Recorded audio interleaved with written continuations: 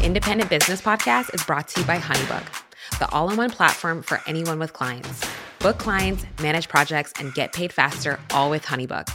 You can use the code podcast to get 20% off your brand new account and let business flow your way.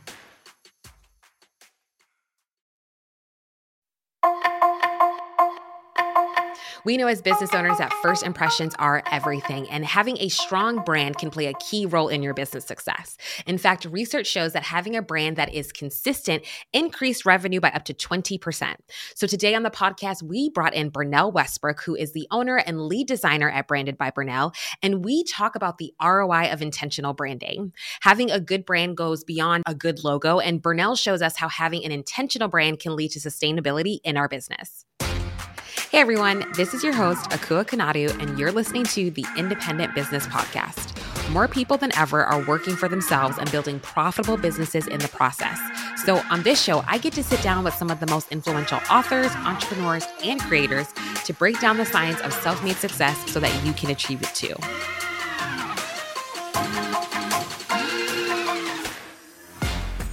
Hello, Bernel. Thank you so much for being on the show today. How are we doing? I am good, and I'm so excited to be here and to be interviewed by you. Can't wait. So many goodies. So many goodies. Fun fact, everybody, Bernel is my personal branding designer. She branded my personal business, Akua Kanadu, as a storytelling strategist, and she also branded my second business, Aman Akua. So when I wanted to talk about the ROI of intentional branding, I knew that, Bernel, you would be the perfect person to do this because just walking through with you with my own personal journey and creating the brand that I have now that I absolutely know and love and that I'm actually seeing the return of investment in, I knew that you had to be here on the show to talk about that. So I'm super excited, and this is going to be a fun conversation. So let's just hop on in. When you hear the term intentional branding as a website designer, a brand designer, what does that mean to you in your business? Yeah, that's a great question. As soon as I hear the word or the term intentional branding, I think strategy. Like that's instantly what comes to my mind. And an active work and effort that's going into your brand that's not passive, right? So you're not taking a passive approach to how other people are perceiving your brand.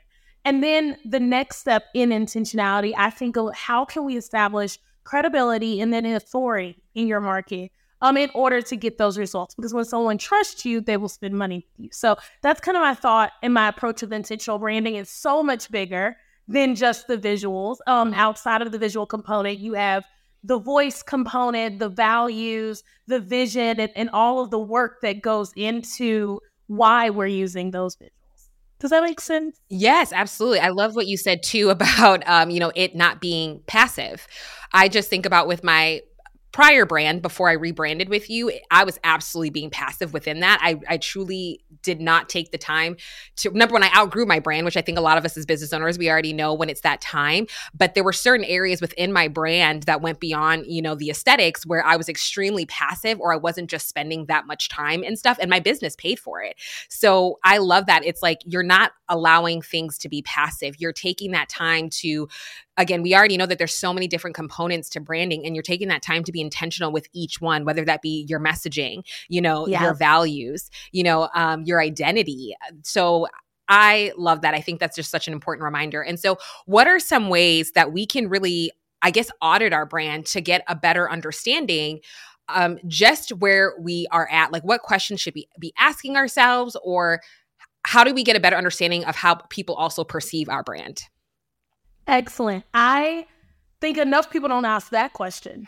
How can we see how our customers are perceiving our brand? Because obviously perception is a big deal. Mm-hmm. We perceive our brand, like we designed it. We know the intention behind it. Mm-hmm. We know why we placed this here. We know what we mean when we wrote this catchy little phrase. We know the story behind it, but that doesn't always translate, right? Like our customers don't know why we chose blue or why we chose pink. And so one of the ways that I review that is, number one, asking, just ask the question, right? Go to where your target audience is. So if that's going to be in Facebook groups that are about your niche, whether that's going to be on your Instagram stories, whether that's going to be to your email list, or even to just your past clients, ask them those questions. What did you think of my brand before you met me? What attracted you to my brand before talking to me. Because a lot of times as business owners who have personal brands, our personality can kind of sell it. But I like to always know, like, what were you attracted to before you sat down and talked to me? And then what was your first touch point with my brand? So was it Instagram? Was it a referral source? Was it a Google search? Knowing where people came from and like really knowing your customer acquisition metrics is so important, because we can be pouring all of this effort into, SEO or into our websites. And really a great majority of our clients are coming from word of mouth, or a great majority of our clients are coming from social media. So some of the tools that I use to do those customer acquisition assessments are Google Analytics, as well as the native analytic tools that are inside of Instagram and Facebook. Like, I want to know where they're coming from and what they're clicking on and how much time they're spending on that. Because where someone spends their time tells you what they value. Yes, I love that. And I think that is so, so important. And I just had a really humbling experience with that just the other day. I just ran a survey for myself because I'm kind of leaning more into passive income and really just trying to. So I decided, okay, I'm going to give people exactly what they want. In my personal mind, I have been like, I'm really burned out with courses. I don't really, I feel like they're kind of played out, whatever. And then I was like, all right, let me actually ask my audience, because I made this assumption. And it was because I didn't remove myself from my own personal brand, right? Like, I had to take myself out of the equation, ran the survey. Every single person that answered said how they like to learn is through courses. So though the fact in my own mind that I thought, okay, people don't want that. And to me, I'm like, oh, people are burnt out from, I made all of these assumptions that weren't necessarily fact. I asked my audience and they gave it to me, where I just was like, oh, I was completely wrong in what I thought my audience wanted. So I think, again, we underestimate how powerful it is to really just ask the question, because they'll tell you, especially if you ask the right questions, it'll be very, very clear what your audience wants from you. And again, it really, now I'm shifting things with my brand internally of like, all right, since they asked this, these are what my next steps are going to be to be able to provide that. So I loved the questions that you just shared of how we can really get a better understanding about our target, about our audience. Like, I love the question, what is the touch point when you first interacted with my brand? I think that is so key, and it's going to give you such a great give you such a great insight of how people perceive your brand. So just so valuable. Another question that I have is, what are some key components that we need to be implementing to be able to create a successful brand strategy? Yes. So the big four, if you're taking notes at home, I'm big on like bullet points. So the big four key components are going to be your core identity, really knowing who your ideal client is, your brand personality development, and then your positioning. So a little bit about each one of those. Your core identity, we're talking about your purpose, your mission statement, and your values. So I like to summarize that as your big why. If somebody asks you, take money out of the equation, why do you feel like you're providing this service? Why do you feel like you're the right person to provide this service? That's going to kind of go back to your core identity and kind of what the purpose is, right? And then you take that purpose and you say, who is that purpose for? Which takes you into your ideal client. So this is where we want to do that market research. This is where we want to send out those quizzes and those assessments.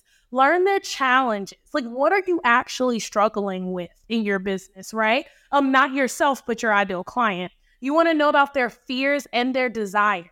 So what is something that you're worried about happening? And then what is something that you hope, best case scenario, happens? That helps you to kind of package your services in a way, or your strategy in a way that can address both of those things, their fears and their desires. And then, of course, their values are important as well. And so there's a little bit of an alignment piece between those first two, where you want your core values and then what your ideal client values to be a big chunk, like 50% of your strategy.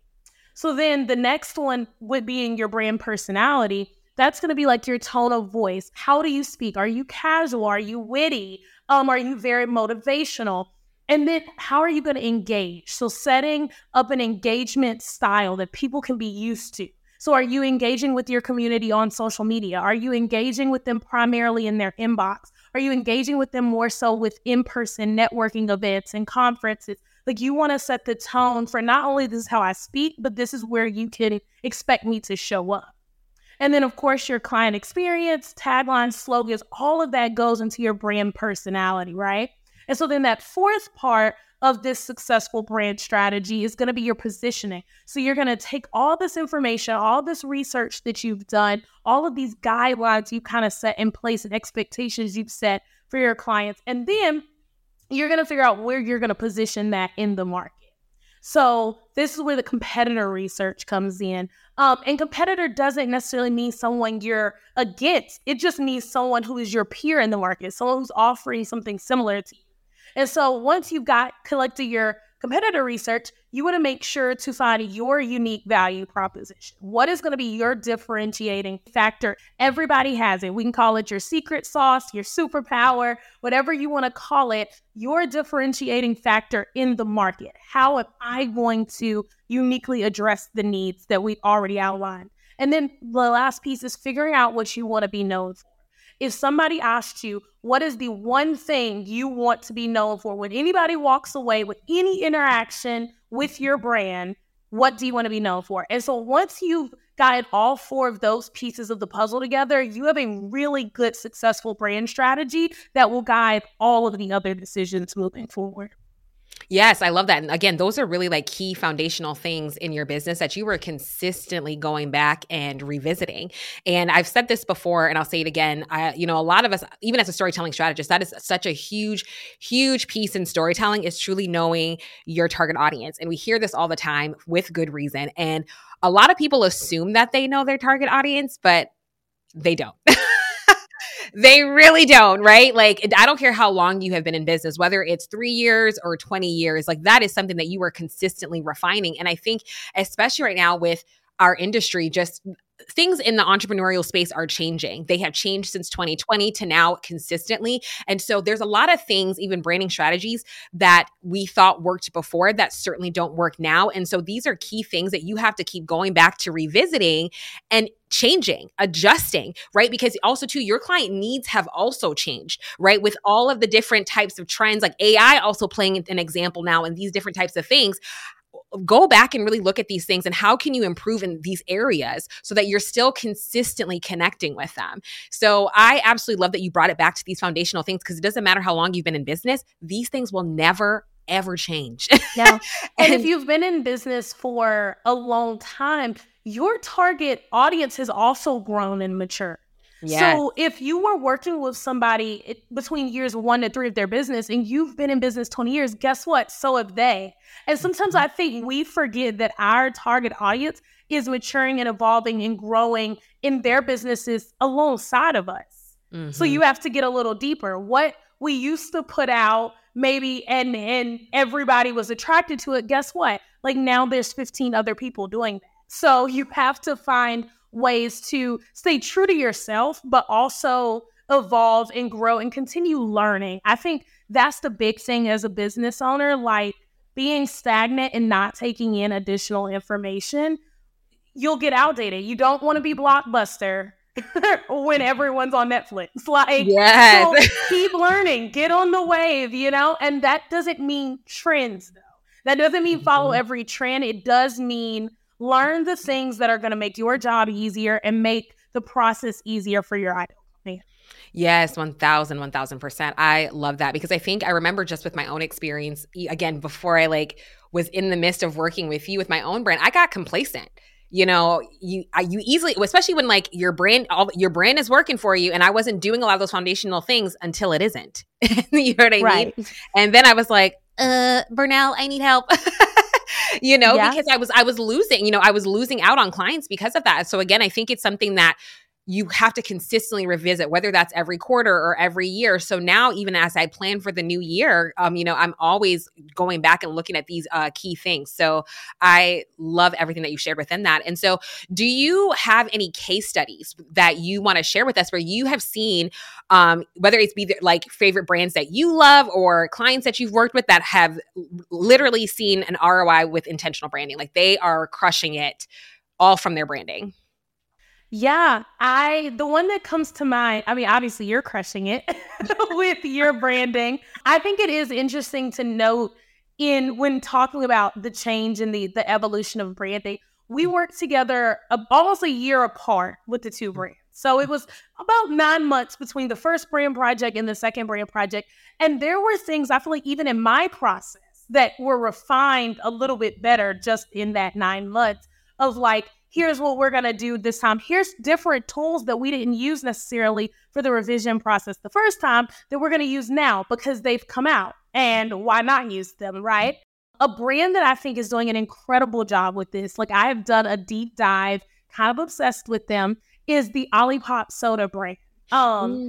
Yes, not only are they tasty, but I'm just very fascinated by the fact that you put out healthy soda options and everybody's grabbing one. Like the idea of healthy soda 5 years ago would kind of sound nasty. If somebody had told me, do you want a healthy soda? No. Like, why do I need a healthy soda? And it's interesting because the way that they approached this was a lot of research. The owner, Ben, did a lot of like market research on his target demographic. And the target demographic, if you ever get a chance to study this brand, are consumers between the ages of 18 to 34 who were aware of this sugar crisis that we're having in America, right? They wanted to make healthier choices. They wanted a low sugar beverage. They also surprisingly aligned with the demographic of people who were consuming kombucha. Like that was a big craze. I don't know if you guys remember right before the pandemic, like everybody was sitting at kombucha breweries, like, and it is still a popular thing, but that target demographic, he looked at the market and realized these are people who will sit and spend $7, $8, $9 on a beverage because it's for their health, because it makes them feel better, right? Because there's a benefit. And so the way that that brand approached getting in front of their clients, because the beverage like industry in America is very saturated. Like everyone knows Coca-Cola. Like when you say soda, you think Coca-Cola. And so they went a totally different approach with that and used 3 key brand strategies that I really feel like we could be using in our businesses today. And the first one was they were very clear on that unique value proposition and they highlighted their contrast immediately. So they didn't come out as like, hey, we have a new soda. They came out with like a healthy soda, a gut happy soda. So they started like immediately positioning themselves as like, we're a contrast to the word soda that you're familiar with. One of the ways that I think photographers could do that, right? Like you're a photographer, you have a camera, obviously that's been done before, but are you rethinking the way that you're going to approach their wedding day? Are you a content creator for their wedding day? Or are you documenting it in some sort of special way? Are you pulling the couple away and making sure that they get moments just for themselves? And if those are all the things you're already doing in your business, can you kind of position yourself in a way that highlights that contrast? Not your average approach to photography or not your average approach to graphic design. Here's how I approach it a little bit differently. So that was the first one, really showing that high contrast. The second thing that I feel like Olipop did really, really well is they used their brand colors to attract people and to consistently show up different. Most of the soda brands are not bright orange and purple and yellow. And they came with these bright, fun, almost like nostalgic colors and designs on their soda cans, which I think is very interesting because going back to that target demographic, being 18 to 34, we're very big on Instagrammable moments. Like very big on things that are aesthetic, that we can do product placement in our reels and our TikToks. And so I really think they thought through, like, what is something that is going to look catchy? What is something that is going to kind of create this like home feeling for their target demographic? And it was those primary colors, those bright colors, those nostalgic kind of funky element, almost creative. If that, like, that's the word that comes to mind. Like, it's a soda designed by some very creative people. And then the last thing that they did was they looked for a low cost, high exposure way to make the most impact. And I think that's very unique because a lot of times when we talk about big brands, especially with talking to small business owners, people are like, okay, Bernel, but I'm not Apple. Like, I hear what you're saying, but like, we don't have the budget Google has. Or, you know, like, great, that was a great Nike campaign, but we don't have 9 videographers, you know, catching the shot. So how can you use these things as a solopreneur, as a person who has a small team, low cost, high exposure. So the way that Olipop did that was they did not target in-store sales first. So they didn't go to Whole Foods and Target and things like that as their first way of selling. They started as an e-commerce business. So they were selling on their own website and they were using the platforms that they owned and could control. When they launched their orange soda flavor, the primary way, like the biggest part of that launch was SMS messaging, so text messaging. Mm-hmm. So they sent out texts and made, hundreds of thousands of dollars based on SMS messaging before it ever hit the shelves in stores. So if you're at a point in your business where you're like, hey, I just can't invest anymore. Like I have a lot of my revenue is tied up in other things, right? We're going through inflation, things are happening, we're scaling with our team, whatever it may be. Can you look for ways that you can use the platforms you already own for low cost, high exposure and still make an impact with your audience? So I get very excited about Olipop. Now I kind of want one. I know, me too. Oh my goodness, that was so good because as you were explaining everything, I'm thinking of myself of how I discovered Olipop. And it's so true. They were so intentional with the brand because I remember seeing it, number one, because it was the coloring. I saw it in Target. I was walking by and I was like, oh, it was like red, it was blue, like this lighter blue. Really, it was very eye-catching in the aisle. And then you saw it was like a probiotic, like it was like gut health. It literally said like probiotic soda or something on it. It had the word probiotic on it. And I was like, oh, interesting. And I literally took it home and tried it. And then I was obsessed with it. But if you go back and break down a lot of these steps, number one, I love what you said. Again, it's really just foundational, really knowing your target audience, but really also looking at your competitors as your peers, like you said, but also it helps you identify the gaps. Honestly, that was just a perfect example because it's true. When you do think of pop, you think of Coca-Cola, Pepsi, Sprite, whatever, but you certainly don't think of healthy soda. And then also heading into an area that is slightly different with kombucha. It's still a beverage, but it's not a soda, right? Like they're two different things. So also I think it helps to sometimes look at other industries as well to gain your inspiration, to gain those innovative and original ideas that maybe not necessarily other people aren't talking about. And then being very, very intentional with the audience and their needs. And then also too, I think a lot of us, we have our brands and we see like our beautiful brand guide, but we may not necessarily know how to implement it. Yeah. And they did so. Your face said it all. You're like, yeah. Yeah. No, that's something I see. I hand over these brand guides to people and I'm like, oh, that's how you used your colors together. Okay.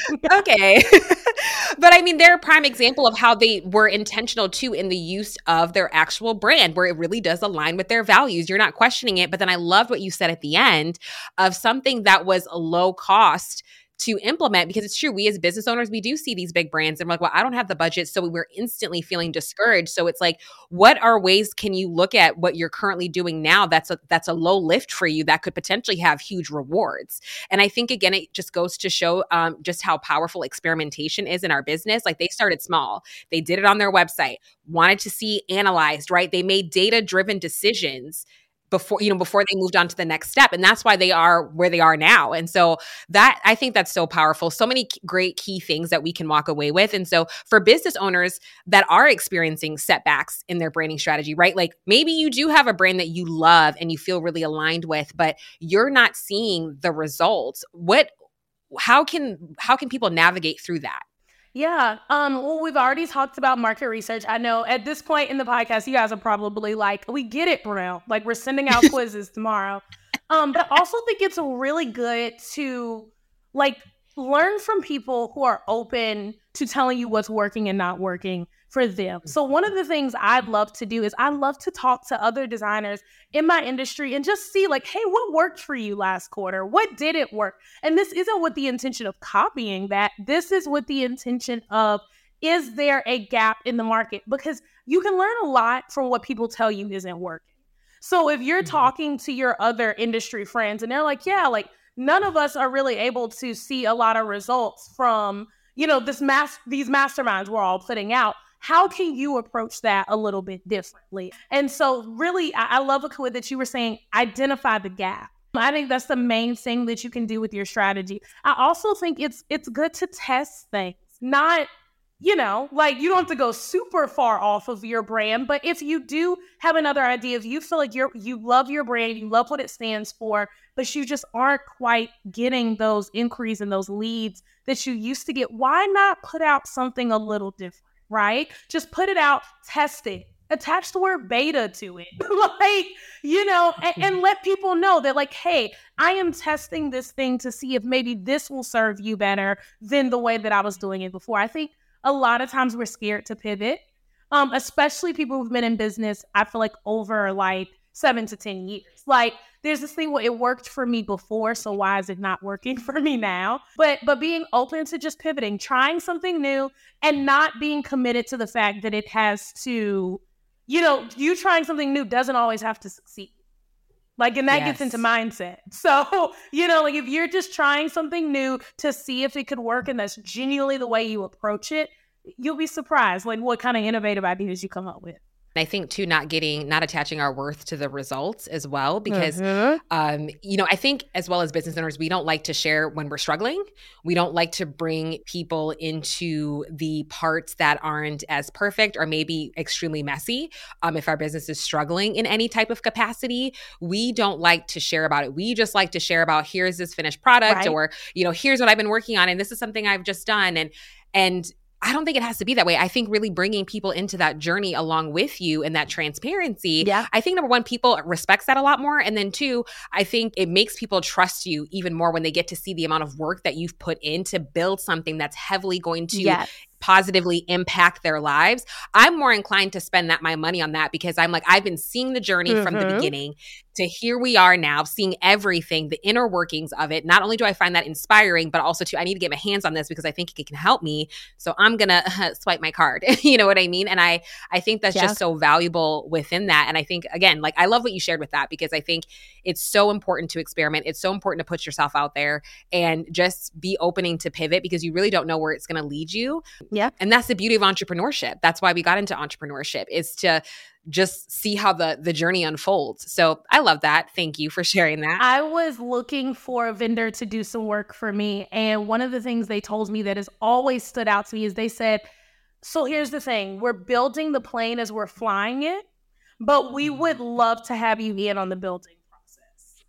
And so I didn't expect perfection from it set the expectation. It let me feel like, okay, hey, you are interested in my feedback. You've already told me you're building the plane as you're flying it. So, I'm not super, thinking that it's going to be polished or all these things. And so that level of transparency made me invest in them. And then now they're this big booming business, but I feel like, hey, I was there at the beginning, like I remember the groundwork there. And so you'll continue to get my money because I know the blood, sweat, and tears you put into this. And so I do think, to your point, we get very guarded as entrepreneurs when things are not ready. And I'm guilty of it too, guys. Like very guilty. There's some things I've been working on for years that have never seen the light of day because I'm just like, the public's not ready. Like it's not ready for the public. But in reality, I'm not ready, to let it not be perfect and to build the plane as I fly it. Because guess what? Those people who are building the plane while they're flying it are still flying. Like they're still making money. You're sitting on this idea and they're making money. And you may have been further in the ideation process than they were. But whoever gets to the execution portion of the project first is the brand that's going to be memorable. So get those ideas out there. I love that. Get those ideas out there, y'all. I love that plane analogy. I'm like, oh yeah, that's so true. Like you're going to be a passenger on this plane with me as I build it. Now, I don't know how comfortable the ride's going to be, right? But we're going to be this together. We're going to get you there and we're going to do it together. So yeah. I love that. And so with so much change within just the small business landscape, right? With, like I said earlier, with AI and, trends, how do you see that impacting branding as we move forward, as things continue to evolve? Yeah. So me and you have talked a little bit about this in the past. AI is a scary thing, scary good, but just scary unknown. Yes. I definitely think AI is making it easier than ever for everybody to become, I wouldn't say an expert, but to become a novelist in things, right? So like if you've ever had an interest in writing, you now have ChatGPT. If you've ever had an issue or had an interest in video editing or photo editing, you now have the DALL-E tool. So these AI tools are making it easier than ever for more people to enter the industry. But I think maybe if we address it or look at it as how can it help me to enhance my client experience, it will be less scary, or at least that's what I tell myself. How are you feeling about that as a storytelling strategist? Yeah, I think naturally everybody else, when I first heard about AI, because I didn't have the education on it, I was absolutely terrified. And especially when you kind of see the conversation surrounding it and everybody else is fear-based, so then you get fear-based. And so I was like, I have to stop and do my own research. I have to step outside of this conversation really quick and do my own research. And I've said this before and I've said it again, the conversation that I'm seeing right now that's being had with AI is that people are saying, AI is not here to replace you. Yeah. It's the person that's using AI that will, right? And so for me, that was definitely like that light switch moment where I'm like, okay, how can I continue to improve my relationships with my clients? How can this save me more time to where I can actually work on aspects of my business that I am really good at, like my gifts, because that's what attracts people to me. So that's kind of the mindset too that I have really been looking at it. And we've had several AI episodes that have just been so impactful.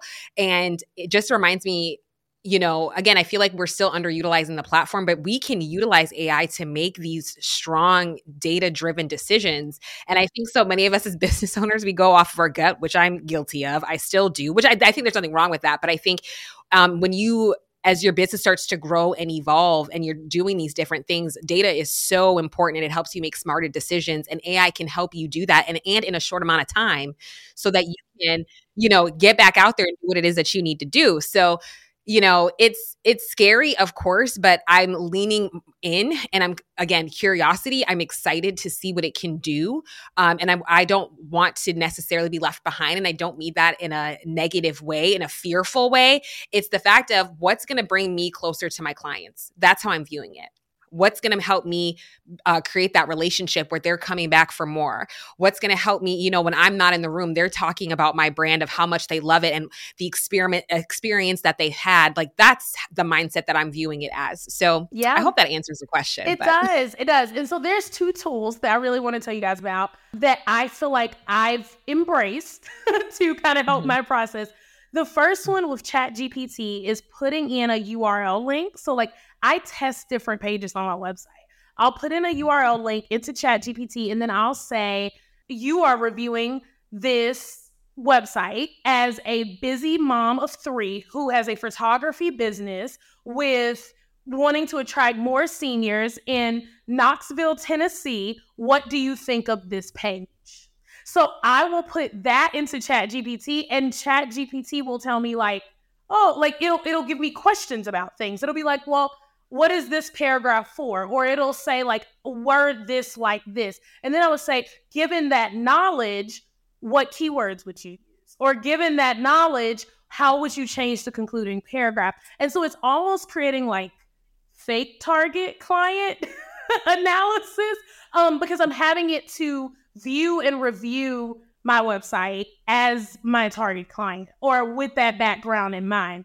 The other tool that I'm really loving right now, it is called Cast Magic. And I am a person who loves to talk. Like if you've never met me before, just ask Akua. I love to talk. It's true.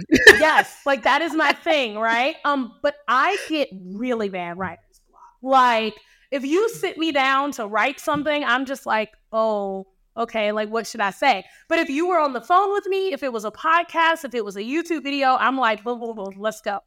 So what Cast Magic allows you to do is you can upload an RSS feed, or you can upload an audio file or a podcast URL or a YouTube URL, and it's not a transcription tool. It will form content based on the words. So you can upload a whole YouTube video, and then you can say, create a workbook based on the tips that I gave in this YouTube video. And it will like chunk your content for you and create headings and subheadings. And it's just really, really nice for the people like me who like would rather talk than write. And it'll paraphrase things too. So you can say like, pull out 5 points from this podcast episode, and it will automatically pull those out. And then you can take that to another AI tool and say, hey, write me a paragraph now about each of these 5 tips. So that's how it's really changed the game for me with repurposing content, because I was on the struggle bus, guys. Like with the writing, I had a hard time getting my tone across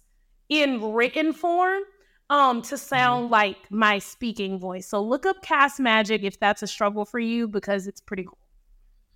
Yes, I love that. I love that you have taken the time to find the tools that work for you and your business. Like you have really leaned into what your strengths are and what your weaknesses are. And you're like, all right, this weakness is exposing this gap in my business. So how can I solve that? And so you sat there, took the time to experiment with the tools that are really, again, going to propel your business forward. And now I'm sure you feel confident now with whatever it is that you're going to write, because I'm the same way. Like I'm not a bad writer, but I'm not a good writer. So speaking wise, I'm like, great. You know what I mean? So I'm definitely going to have to check out that tool as well. But I love as well how you're utilizing ChatGPT, because I feel like a lot of us are underutilizing it. And that's a really another unique way to just see how your website is actually doing and making those decisions based on the feedback that you're given to help improve everything. So this conversation has been amazing, Bernel. I love this. And so we always like to close out each episode with this question.